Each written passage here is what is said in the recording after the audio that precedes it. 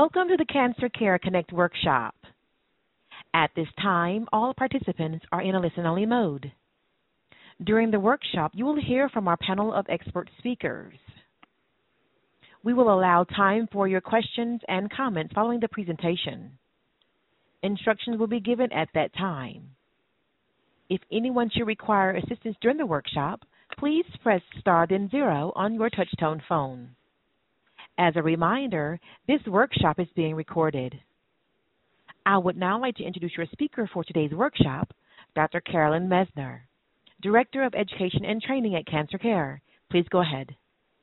Oh, thank you so much, Tamara. And I, too, would like to join you in welcoming everyone to today's Cancer Care Connect Education Workshop, which is done in partnership with the Triple Negative Breast Cancer Foundation. And today's program is updates from the 44th Annual San Antonio Breast Cancer Symposium, or SABCS, on triple negative breast cancer, or TNBC. And today's program is made possible by the Triple Negative Breast Cancer Foundation, Gilead, a grant from Genentech, and an independent educational grant from Merck and Company, Inc. And I really want to thank them for their support of today's program. And this is a very important program, and I want to just acknowledge that we have a lot of people on the call today. We have over 293 participants on the call today who come from all over the United States, from both urban, rural, and suburban and frontier communities. And we also have international participants from a number of countries, from Australia, Bahamas, China, Canada, India, Kenya, Singapore, South Africa, Turkey, and the United Kingdom. So it's really quite a bit of a global call to some extent, and we're delighted that you've chosen to spend the next hour with us. Now, before we begin with our first speaker, I would like to actually ask you just a few questions. And the reason we do that is it gives us a sense of what you know coming into the program. And it actually allows us, as we plan programs for next year, 2022, which is right around the corner, your feedback is very invaluable to us. So, and those of you who are live streaming the program will be able to see the questions and will be able to rate the questions. So on a scale of 1 to 5, with 1 the highest rating and 5 the lowest rating, please select your rating. I understand new research on triple negative breast cancer presented at the San Antonio Breast Cancer Symposium. 1 is the highest rating and 5 the lowest rating. And the next question is, I understand triple negative breast cancer specific treatment updates from San Antonio Breast Cancer Symposium. 1 is the highest rating and 5 the lowest rating. And the next question is, I understand the role of diagnostic testing, biomarkers, and genetic testing in informing treatment options from SABCS. 1 is the highest rating and 5 the lowest rating. And now just 2 questions left. I understand new developments in the prevention and management of treatment side effects, symptoms, discomfort, and pain presented at SABCS for people living with triple negative breast cancer.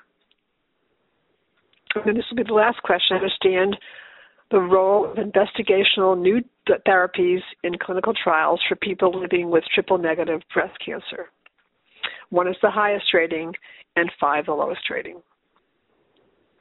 So I'd like to thank all of you for participating in these questions. And now it's really my pleasure to introduce our first speaker. And our first speaker is Dr. Virginia Kaklamani. And Dr. Kaklamani is Professor of Medicine, Ruth McLean Bauman, Bowers Chair in Breast Cancer Research and Treatment, A.V. Alexander Distinguished Chair in Oncology, Leader, Breast Oncology Program, UT Health San Antonio, MD Anderson Cancer Center. And Dr. Kaklamani will be addressing an overview of triple-negative breast cancer in the context of COVID-19, Delta, and Omicron. New research on triple-negative breast cancer presented at the San Antonio Breast Cancer Symposium, on early-stage triple-negative breast cancer, and communicating with the healthcare team with telehealth, telemedicine appointments. It's my great pleasure to turn this program over to my esteemed colleague, Dr. Kaklamani. Thank you, Dr. Messner, and thank you for the invitation. It's wonderful to talk to the group. So, while you were talking, I was thinking of one of the memories I had from SABCS this year, where I was sitting the audience, and we had 3 people in the panel, and then we had a Zoom screen with a radiation oncologist from Australia, a pathologist from France, and a patient advocate from North Carolina. And it hit me of how global things are. And although we've been living in the past 2 years in a global pandemic, it really has brought on some amazing opportunities. And this call really highlights how people now from all over the world are joining and learning, and we're learning from them as well. So this is just wonderful to see. So one of the sessions that we had at the San Antonio Breast Cancer Symposium was focused on COVID-19, and I'd like to urge your listeners to go and take a look. It's a little over 2 hours long, so it's a pretty long session, but wonderful talks from, experts in vaccines and people that have done research in the past 2 years of how the pandemic has impacted our diagnosis and treatment. And what the summary from this session was, or at least one of them, it was the fact that in the first few months of the pandemic, we saw a huge decrease in screening, and we really haven't caught up yet. So even now, we see patients in clinic that did not have mammograms in the past 2 years because of the pandemic, and we had a lot of misdiagnoses because of that. So now we're seeing people coming in with breast cancers that are of later stages because of the pandemic, and we're still playing catch up. So extremely important for us as advocates, for us as patients to tell our relatives to actually go and get screened. And regardless of the pandemic, there's all of these screening places are taking measures to maintain safety for our patients. And there has been delay in care. There's been delay in genetic testing and genetic counseling, in treatment, in surgery, in chemotherapy, and even reconstructive surgery. Many patients have had delays in care, and this is going to translate to an increase in mortality for our patients. So, and that's not just for breast cancer, that's for other cancers as well. But obviously, we're focusing on breast cancer today. So very important for us to recognize that. And what we've done in the past few years, a couple of years, is we've adjusted. So we have adjusted, for example, with televisits, which is something that I think we all wanted to do many years ago, and we were not allowed based on payers. And now Medicare and private insurances are allowing us to perform these televisits and video visits, and this has helped a lot. It has helped people in rural areas that may not have the opportunity to go and see a specialist in a big city. It has helped our patients.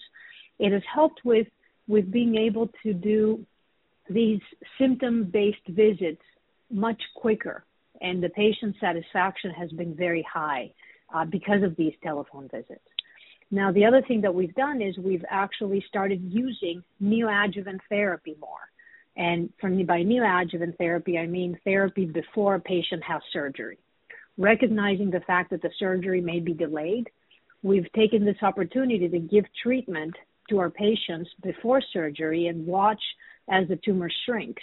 And we used to do that a lot with chemotherapy, but we didn't do it as much with endocrine therapy. In the past couple of years, studies have shown that we're utilizing more endocrine therapy for our estrogen-positive breast cancer patients, so that again we don't have a delay in the initiation of their treatment.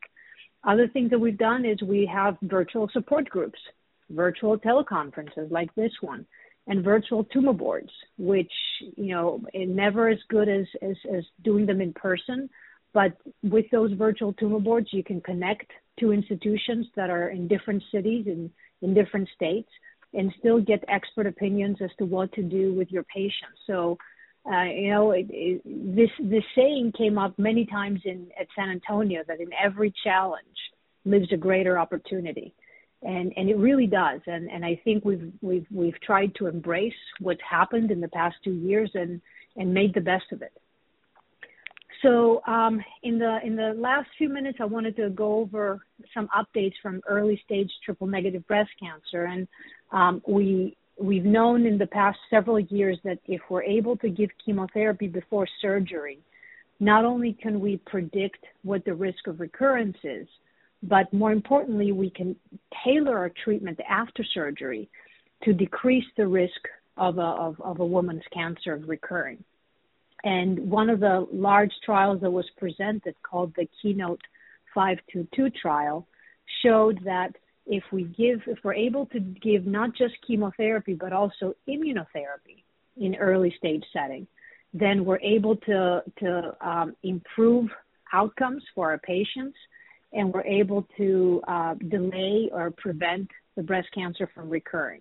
Now, immunotherapy, as I'm sure most of you know, is treatment where we empower the immune system with some antibodies that we use to attack the cancer. And this immunotherapy has been used in many other tumors. Breast cancer was probably one of the latest cancers to start using immunotherapy, but we've been using it now successfully in the early stage setting. Also, we looked at another clinical trial, which was focused on women that have mutations in two genes, BRCA1 and BRCA2, and using a drug called olaparib. And we found that this drug, if we use it after surgery, it can, again, prevent cancer recurrences. But a nice study from this year's San Antonio looked at quality of life of patients that are taking olaparib for a year. And it found that those women may have some side effects while they receive the treatment, mostly some nausea and some GI side effects.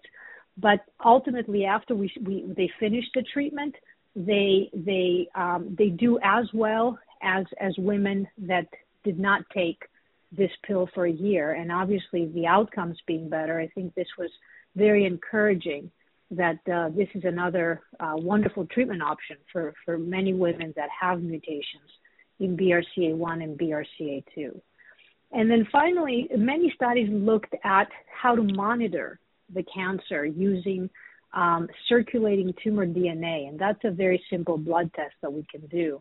And this is very early, but what we're hoping is that by identifying this ctDNA, we're able to design treatments for that specific breast cancer, for that specific triple-negative breast cancer, to prevent the cancer from recurring. So those are kind of my updates for early-stage breast cancer, and I look forward to the discussion at the end of these talks. Thank you so much. Thank you so much, Dr. Kakelmani. That was really outstanding. Just a wonderful way to begin the program today. Lots of wonderful information. I know there'll be questions for you during the Q&A. Thank you so much. And our next speaker is Dr. Minna Liu, and Dr. Liu is Professor and Research Chair, Division of Medical Oncology, Department of Oncology, Consultant, Division of Anatomic Pathology, Department of Laboratory Medicine and Pathology, Medical Director, Office of Specialty Collaborations and Contracts, Co-Leader, Genomics in Action, Strategic Priority, Center for Individualized Medicine, Mayo Clinic. And Dr. Liu will be addressing updates on clinical trials and advancing treatment choices for triple-negative breast cancer, the increasing role of diagnostic testing, biomarkers, and genetic testing in informing treatment options for triple-negative breast cancer, and investigational new therapies and clinical trials for triple-negative breast cancer. It's my pleasure now to turn this program over to my esteemed colleague, Dr. Liu. Thank you very much. It's hard to follow Dr. Kakelmani, but I will try. It's such a pleasure to be with all of you today. My only regret is that I don't get to see your faces.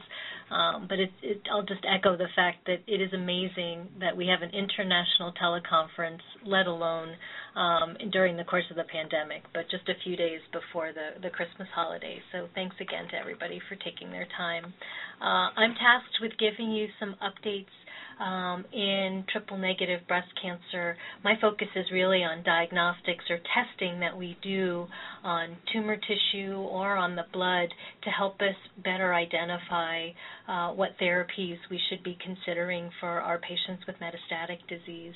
At the very basis of this diagnosis is the hormone receptor and HER2 status. There are two hormone receptors, the estrogen receptor and the progesterone receptor. We again cluster them as hormone receptors. And these are basically reflective of the fact that many cancers are driven by the female hormones.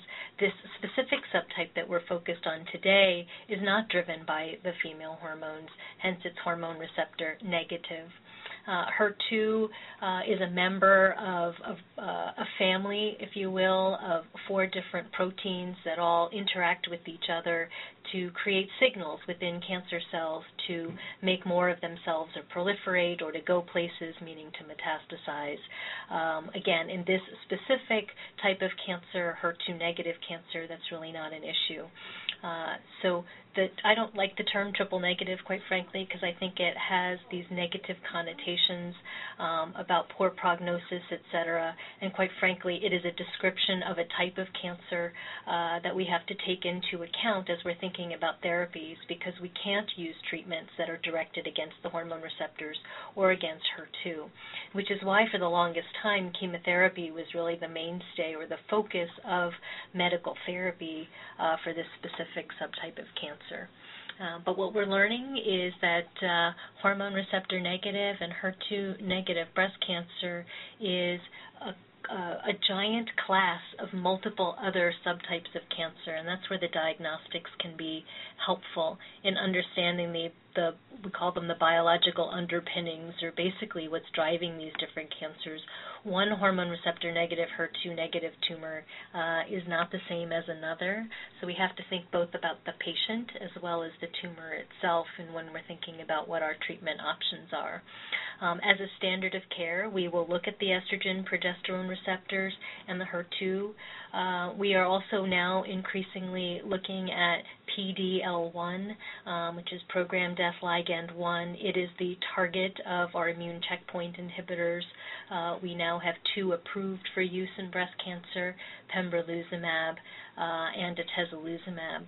And you'll hear about those. You just heard a little bit from early stage disease, and in the next presentation we'll hear about it in metastatic disease.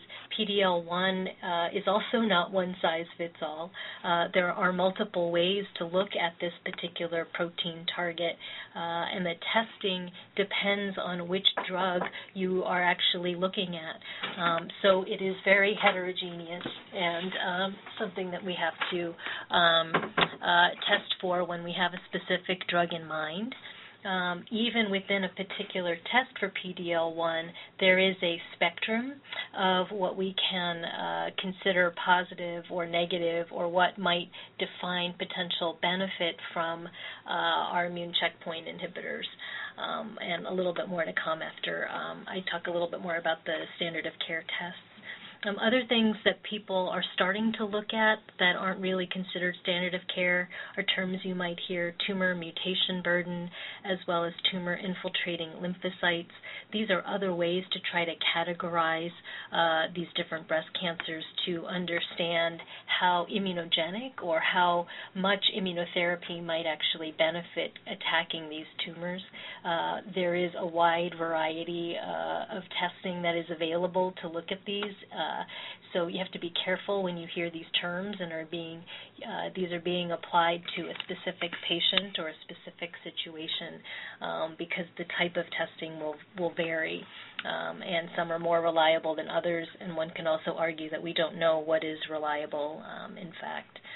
When we talk about testing of both the tumor and the host, I'll circle back to what Dr. Khokhlabani raised earlier about genetic testing. It is important to think about germline or genetic testing, and that's testing for some change in the DNA, some error perhaps in what we were born with that made it more likely for us to develop breast or other cancers. These are hereditary or inherited risk factors, and they can define therapy in terms of our PARP inhibitors in particular. So something to think about certainly when an initial diagnosis of early stage breast cancer is made, but certainly if it hasn't been done already, something to consider in metastatic hormone receptor negative, HER2 negative breast cancer in particular. And then the rest of what I'm going to talk about is somatic tumor testing, or testing that's done on tumor tissue or in the blood that is looking for factors that are specific to the tumor, not necessarily the patient. So just a few from San Antonio Breast Cancer Symposium, a few presentations that I think are worth mentioning. Going back to PD-L1 testing for immunotherapy, and this the way that we score for or look at the target for PD-1 or PD-L1. There is a spectrum of what we can consider positive. Specifically for the drug pembrolizumab or Keytruda, is looking at PD-L1 testing in something that is called the CPS score.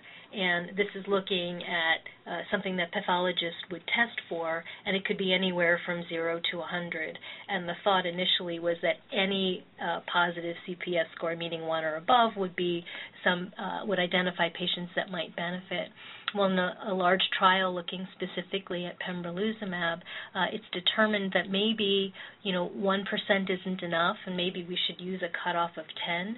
These drugs, these immunotherapy drugs, can be associated with significant side effects, and so we have to have that delicate balance of risk and benefit. So more to be seen about that, but we're honing in on this particular factor or characteristic of cancers to better identify therapy. What we've been talking about mostly is looking at proteins. We now have entered the era of looking at DNA, or the coding material of cells, including tumor cells.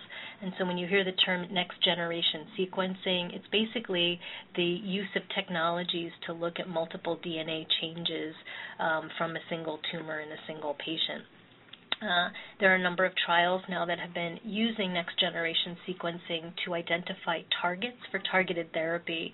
Again, it's not just chemotherapy, gratefully, that we have to offer our patients, and we are looking more and more at targeted agents like our checkpoint inhibitors. So there have been studies, and the French conducted a trial called SAPHIR-02, which used this technology, next-generation sequencing, to better identify when a targeted therapy and if a specific targeted therapy might offer a patient. So it's not so much a study about drugs, so much as it's a study about identifying the right drug for the right patient at the right time. And so more to come, although this is probably the first study in metastatic breast cancer to truly demonstrate that a strategy of sequencing a tumor, which does require, at least as it stands now, a biopsy or taking a piece of tumor tissue to do the analysis, that this can in fact identify therapies that can improve outcomes in metastatic disease. So this will hopefully open the door to other clinical trial strategies. And then just one last word, what we've talked about has been on tumor tissue requiring biopsies. There is a huge interest in looking at the blood as a source of tumor-related material for study. Cell-free DNA basically means tumor DNA that's in the bloodstream that we can collect through a simple blood draw and analyze. And more work is being done to improve technologies to be able to use this in place of or in addition to tissue biopsies. And certainly, I, for one, would rather have my blood drawn than have a needle biopsy done through the skin into my liver or into another organ. And this could also afford opportunities for multiple sampling because we're recognizing that tumors change over the course of time, and we want to be able to react and administer the right therapies at the right point in the evolution of a tumor, hoping to stop the evolution of the tumor and get complete responses. So I'm going to end there and turn it back over to Dr. Messner. And again, thank you, everybody, for your attention and for being with us today, and happy holidays.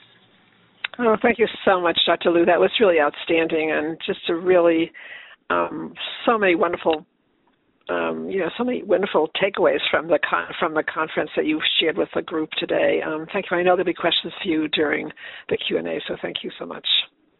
And our next speaker is Dr. Kamal Abu Hussein, and Dr. Hussein is a lead physician, breast medical oncology, MD Anderson at Cooper Cancer Center. And Dr. Hussein will be addressing new updates on the treatment of metastatic triple-negative breast cancer from San Antonio Breast Cancer Symposium.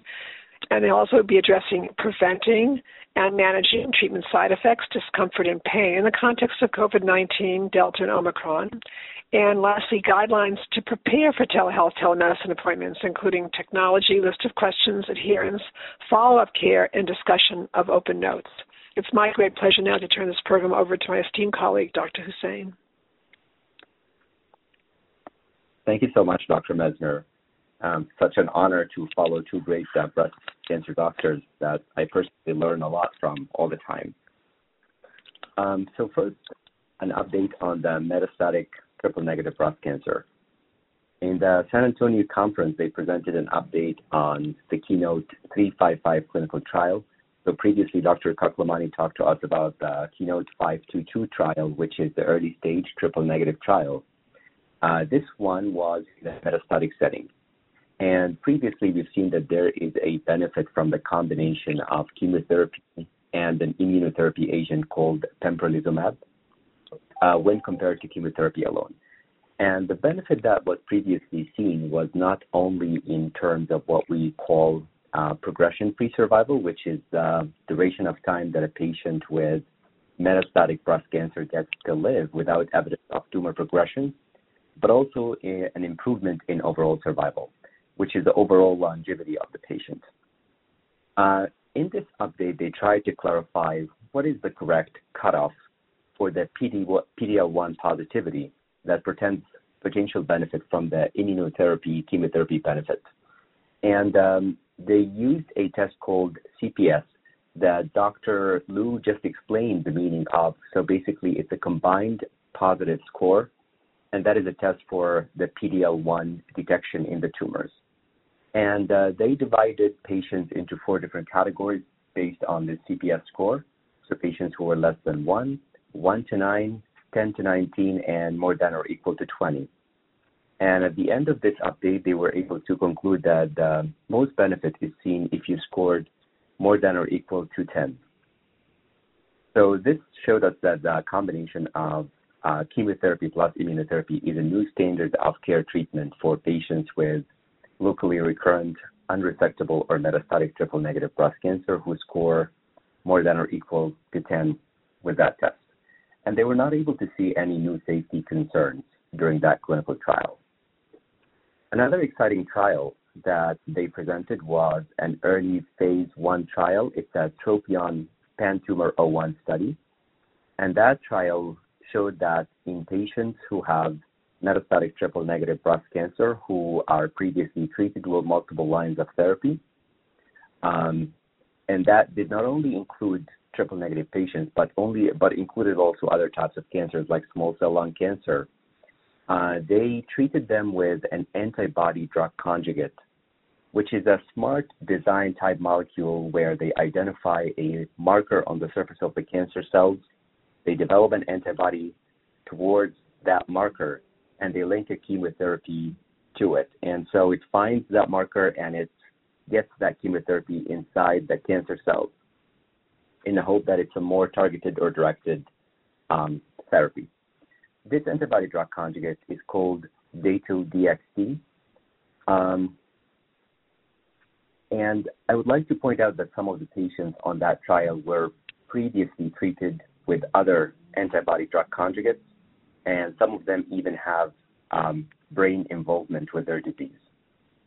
Now, they reviewed very highly encouraging results with about 34% response rate and disease control rate about 75% in all the patients with triple-negative breast cancer subset.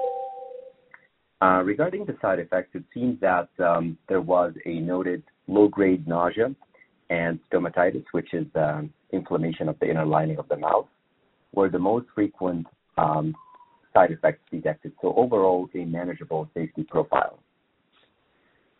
So again, a small number of patients because it's an early phase clinical trial, but very clinically meaningful results.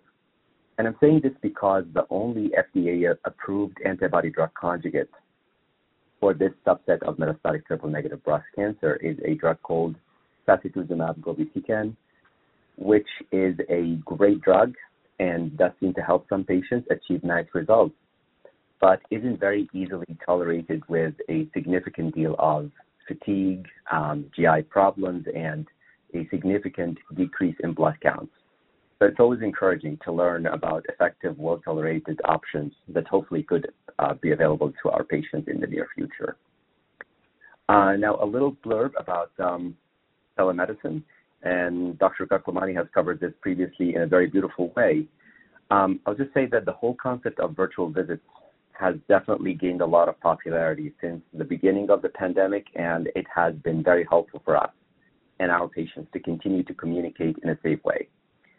I do like a lot of aspects of telemedicine, and many patients report their satisfaction with how they're able to save time normally wasted in driving over to the cancer center, transportation, and waiting in the lobby to get rooms, and above all, minimize exposure during this critical time.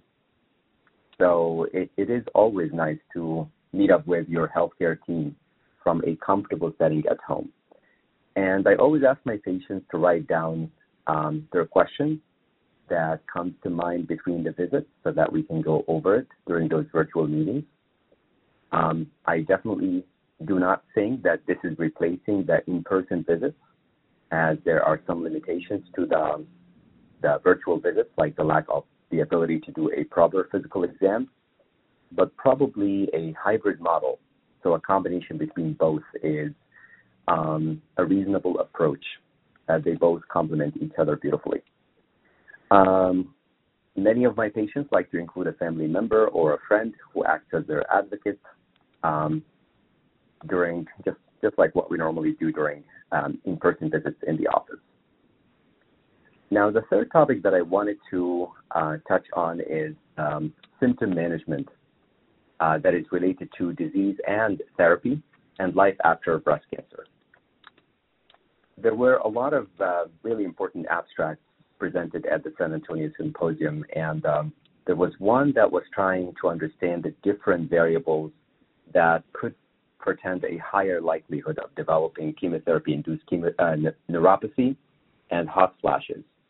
And those are the most prominent side effects seen after breast cancer treatment that could either be acute, so they could happen within the first 12 months, or they could be persistent, so happening in the second year onwards.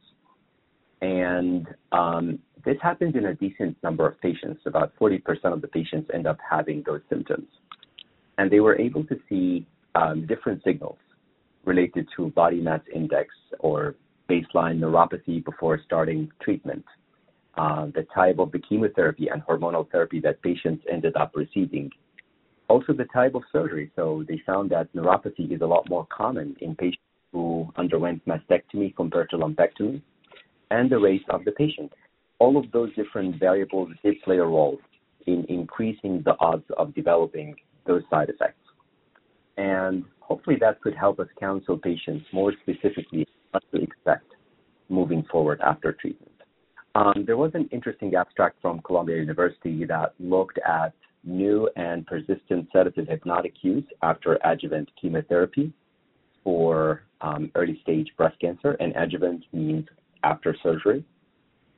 So the group of drugs, benzodiazepines and other drugs like zolpidem, are used normally to treat nausea, anxiety, and insomnia, which is difficulty falling asleep or inability to have proper sleep. And they were probably 3 times higher, those symptoms, in cancer patients compared to the general population. And it persists in more than 50% of breast cancer survivors when they looked at the 4-year mark from finishing therapy. And they did see a sizable number of women receiving adjuvant chemotherapy that became new users of sedative hypnotics, and they continued to fill prescriptions up to 1 year after chemotherapy, which may represent a preventable complication in the management of early-stage breast cancer. In the conference, they also reviewed the potential use of minimal risk modalities like acupuncture in the management of musculoskeletal aches and pains, hot flashes, insomnia, and even potentially chemotherapy-induced peripheral neuropathy. And there were some promising results with all of those. They also reviewed the potential benefit of botanical cannabis as a useful adjunct to standard treatments in alleviating the side effects of cancer or treatment-related side effects. And although there were some preclinical findings that are promising as an anti-tumor activity, but there are no convincing evidence as of yet in the medical literature supporting anti-tumor activity of cannabis or cannabinoids. Another interesting abstract was discussing consequent job loss and return to work and their relation to overall well-being after breast cancer treatment in young women, both white and black women, and that came from UNC Chapel Hill. They looked at about 1,600 patients who were working at diagnosis with breast cancer, and they measured well-being by assessing disabilities of the arm, shoulder, and hand, and functional assessment during cancer therapy, and categorized their work status as patients who were able to sustain their work, return to work, or patients who had consequent job loss, and the fourth category are persistent non-employed patients. They showed that patients who were able to sustain their work or return to work had better overall well-being in all domains, and that job loss is more common in black women compared to white patients.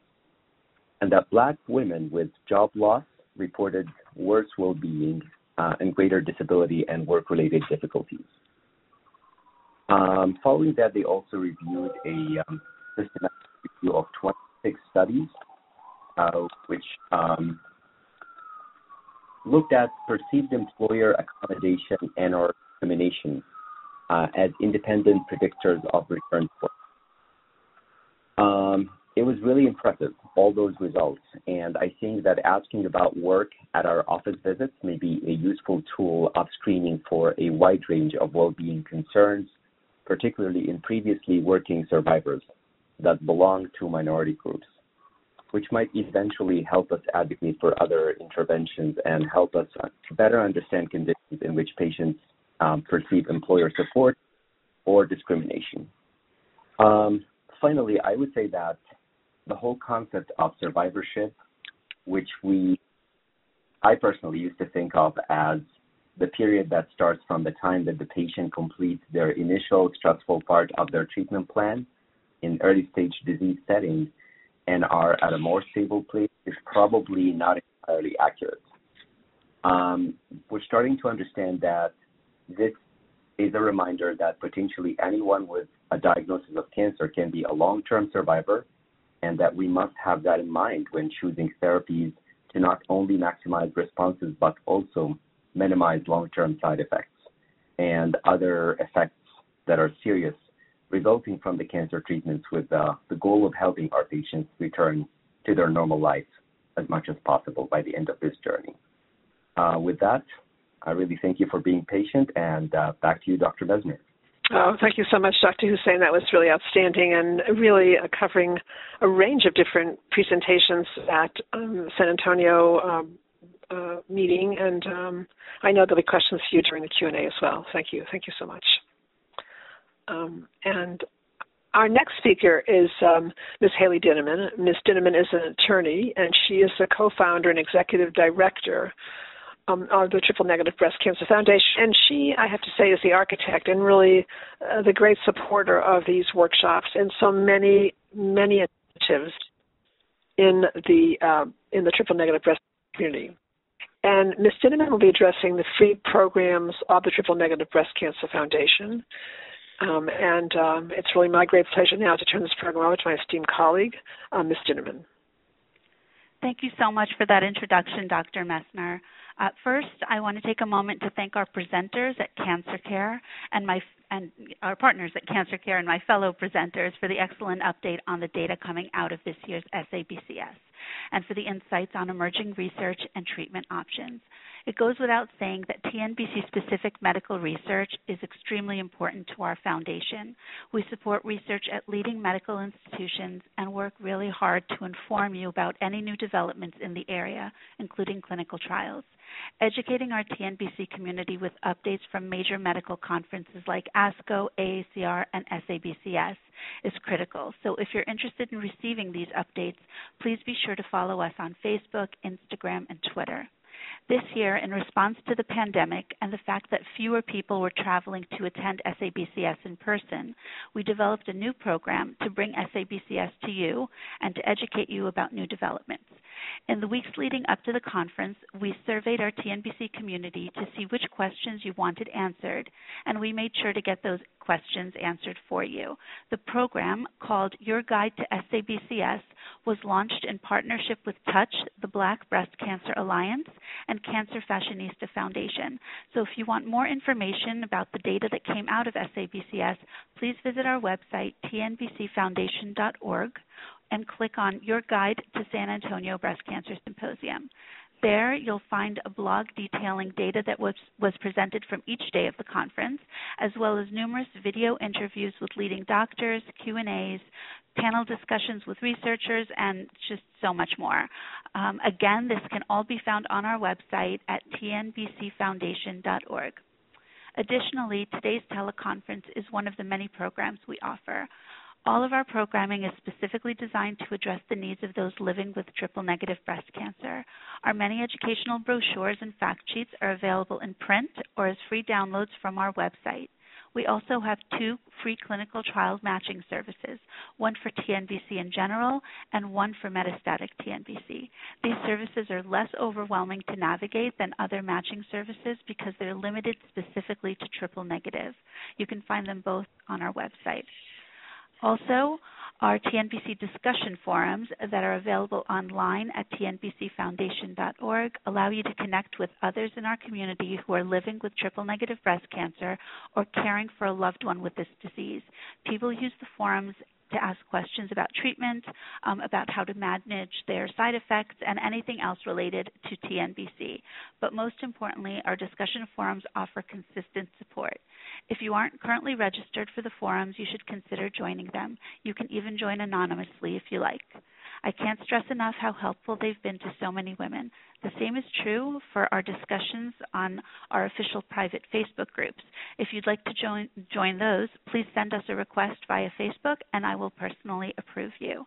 Beyond that, the TNBC Foundation offers many other free educational programs and support services, including webinars that deal with everything from fear of recurrence to understanding clinical trials to living with metastatic disease.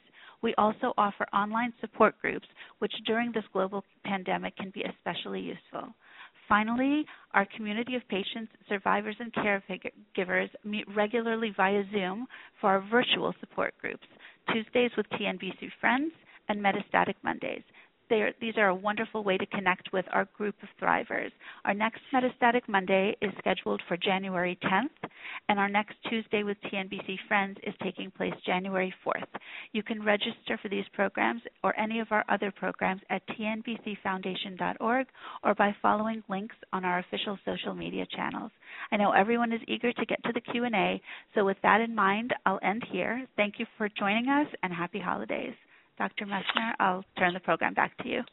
Well, thank you so much, Ms. Dinneman. That was really outstanding and just a wonderful resource for everybody. I know many of you are using this resource, but for those of you who aren't, definitely take advantage of it. And I'm just going to say a few more words about the free services of the Triple Negative Breast Cancer Foundation. They also have a wonderful Hope line, 877-880-8622 or TNBC, and that is a wonderful resource for all of you to call and speak with oncology social workers about your concerns and questions. And the oncology social workers will be able to help you to actually access the full range of services of the Triple Negative Breast Cancer Foundation. as well as the clinical trial matching program. All of the services that Ms. Dinnerman discussed can also be talked about with one of our oncology social workers. So with that being said, before we move on to the Q&A, I'm just going to ask you all just a few more questions, and then we're going to move on to the questions. So please get your questions ready, because we're all set pretty much to take your questions. These questions that I'm going to ask you will just take about 2 minutes. As a result of what I learned in this workshop, I have greater confidence in my knowledge of new research on triple-negative breast cancer presented at the San Antonio Breast Cancer Symposium. 1 is the highest rating and 5 the lowest rating. And the next question is, as a result of what I learned in this workshop, I have greater confidence in my knowledge of triple-negative breast cancer specific treatment updates from San Antonio Breast Cancer Symposium. 1 is the highest rating and 5 the lowest rating.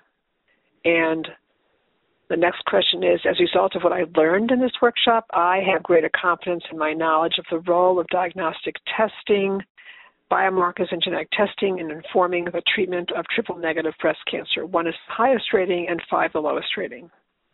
And now just 2 more questions.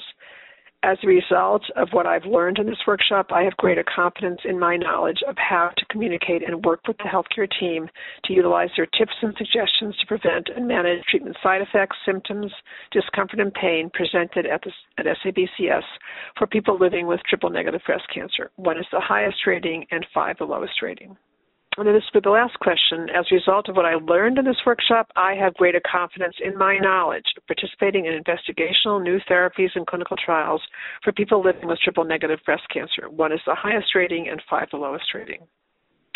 I want to thank everybody for participating in these questions. It helps us to inform the future programs we're planning in 2022.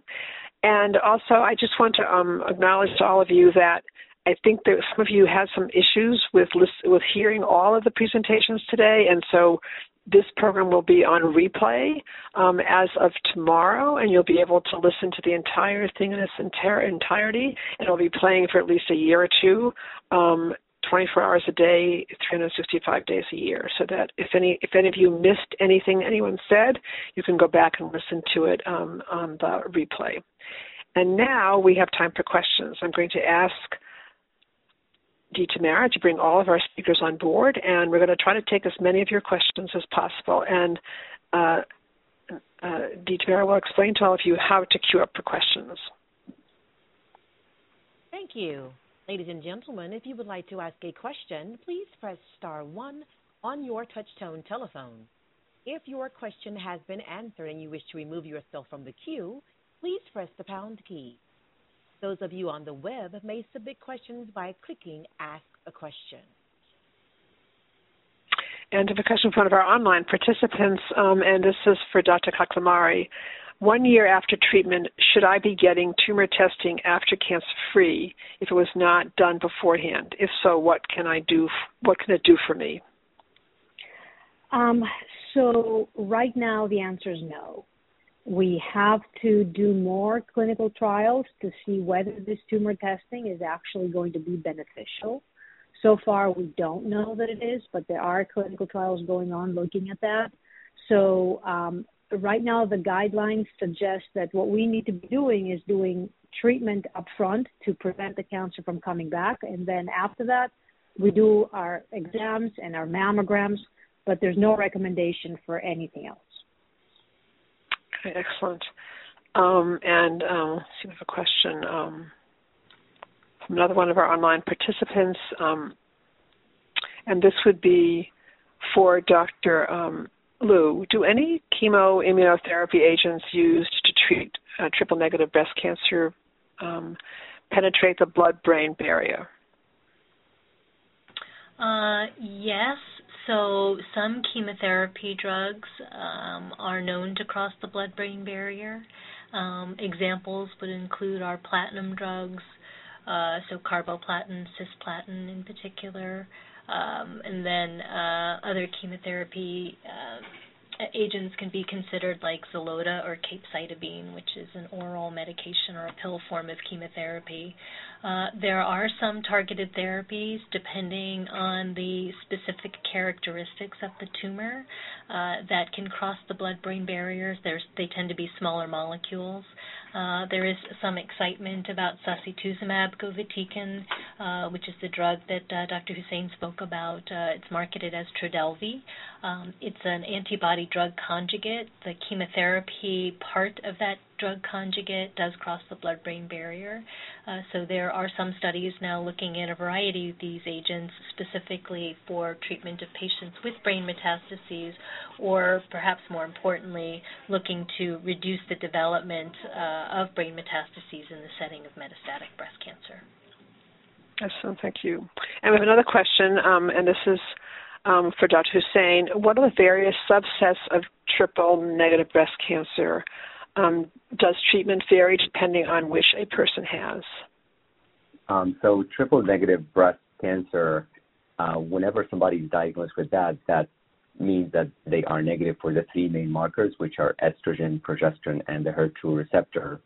We look at some variables, including the tumor size and including node involvement and whether it's localized to the area of the breast and lymph nodes or widely spread in the body, and other things like the markers like the Ki-67, which is an index that tells us how proliferating the tumor is and the grade of the tumor. And usually those are the main drives that help us tailor a treatment plan after talking to our colleagues from surgery and radiation oncology. There are some other features that currently do not drive any changes in therapy, but as we mentioned previously, whether the tumor is positive for this CPS score in the metastatic setting or not, it could be treated with a combination of immunotherapy in addition to chemotherapy.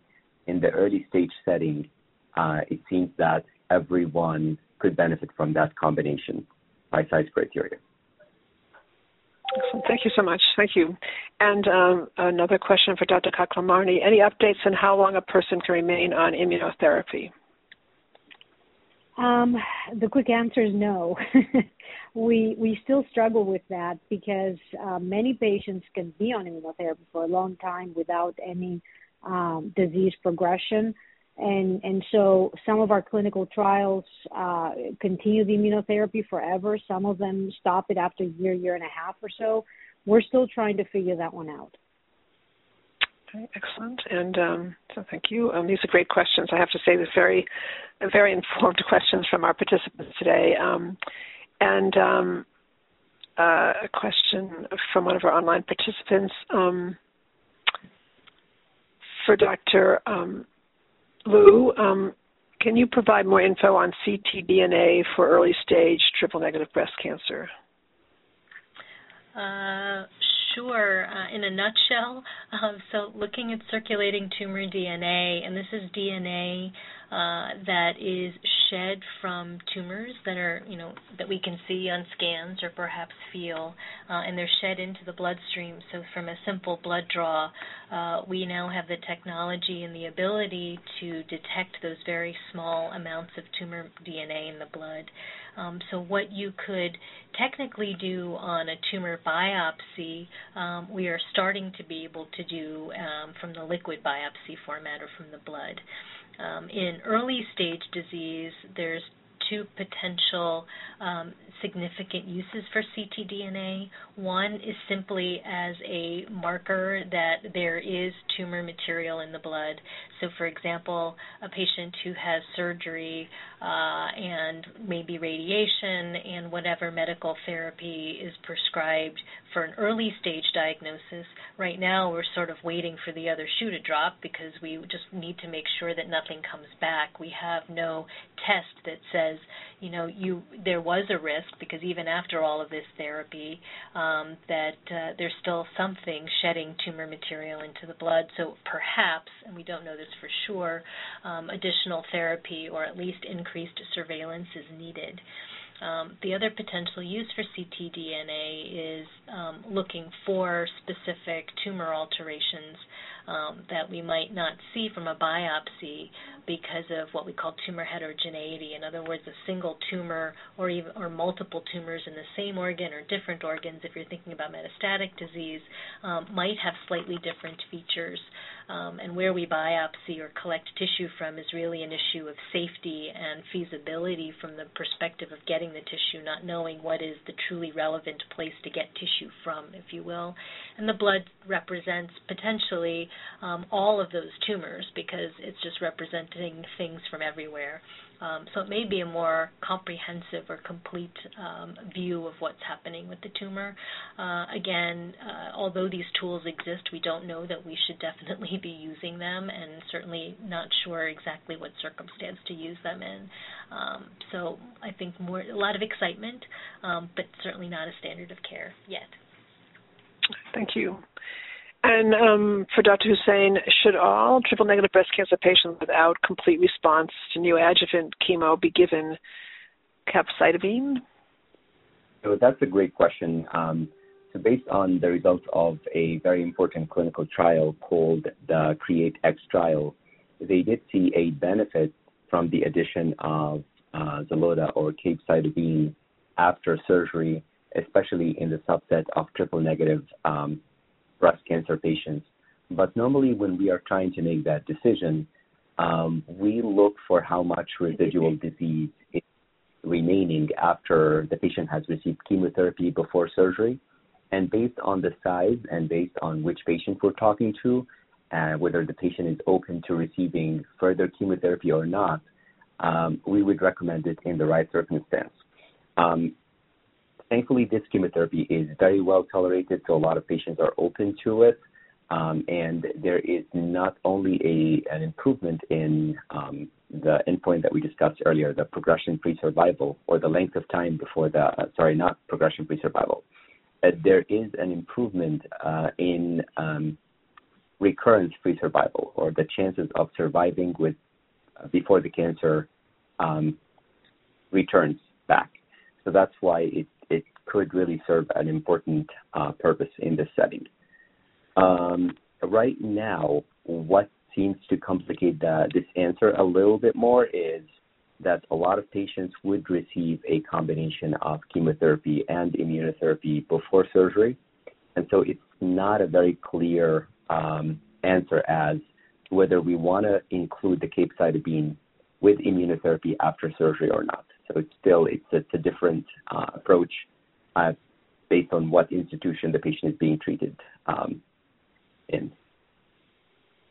Excellent. Thank you. I want to thank all of our speakers. You've really been outstanding. This has been, I must say, we've done this program before, but these have been the most incredible questions, and our speakers have been phenomenal in answering your questions. Now, I do want to acknowledge that we have many more questions in queue, and that indeed we could easily spend another 2 hours addressing all your questions. So I do want to get to those questions right now. For those of you who either asked a question today, have a question yet to ask, or have thought of a question that you'd like to ask, please take all this information that you've learned today back to your treating healthcare team and please ask them. And even for those of you who either asked a question or didn't get to ask a question, please do take those questions back to your treating healthcare team. They, of course, know you're the best, and they can best answer the questions as they apply to you. Also, please take advantage of the Triple Negative Breast Cancer Foundation's information, their Hope Line, their website, and we will provide at the end of this program, you'll be getting a SurveyMonkey evaluation, and in that SurveyMonkey evaluation, there will be also resources for you to contact, and so you'll get not just an evaluation, but also, we'd like you to fill it out, of course, but also you'll be getting a list of resources that you can contact for additional help. Most importantly, as we conclude the program today, I would not want any one of you to feel that you're alone in coping with triple-negative breast cancer. I want you to know that you're now part of a fairly large community of support, and I want you to take advantage of that support. It is very people with cancer often have felt alone. With triple-negative cancer, any type of cancer, felt alone, and particularly during this pandemic, and of course with again, another surge in different parts of the country and world. To some extent, that loneliness is greater for many people. And so please do take advantage of the support services of the Triple Negative Breast Cancer Foundation, of Cancer Care. These are services that are very important for you to utilize, very important to take advantage of them. And also, to take advantage, even though you may not be able to visit with people as much as you might like to, use the phone, use a Zoom call. Any technology you can use to connect with other people is really important. Again, I want to thank you all for your participation today. I want to wish you all a very happy holiday season. Please take good care. And we have a few more programs coming up that you'll be participating in. And then, of course, we have a whole bunch of programs in 2022 for you to participate in. Thank you all, and have a very fine day.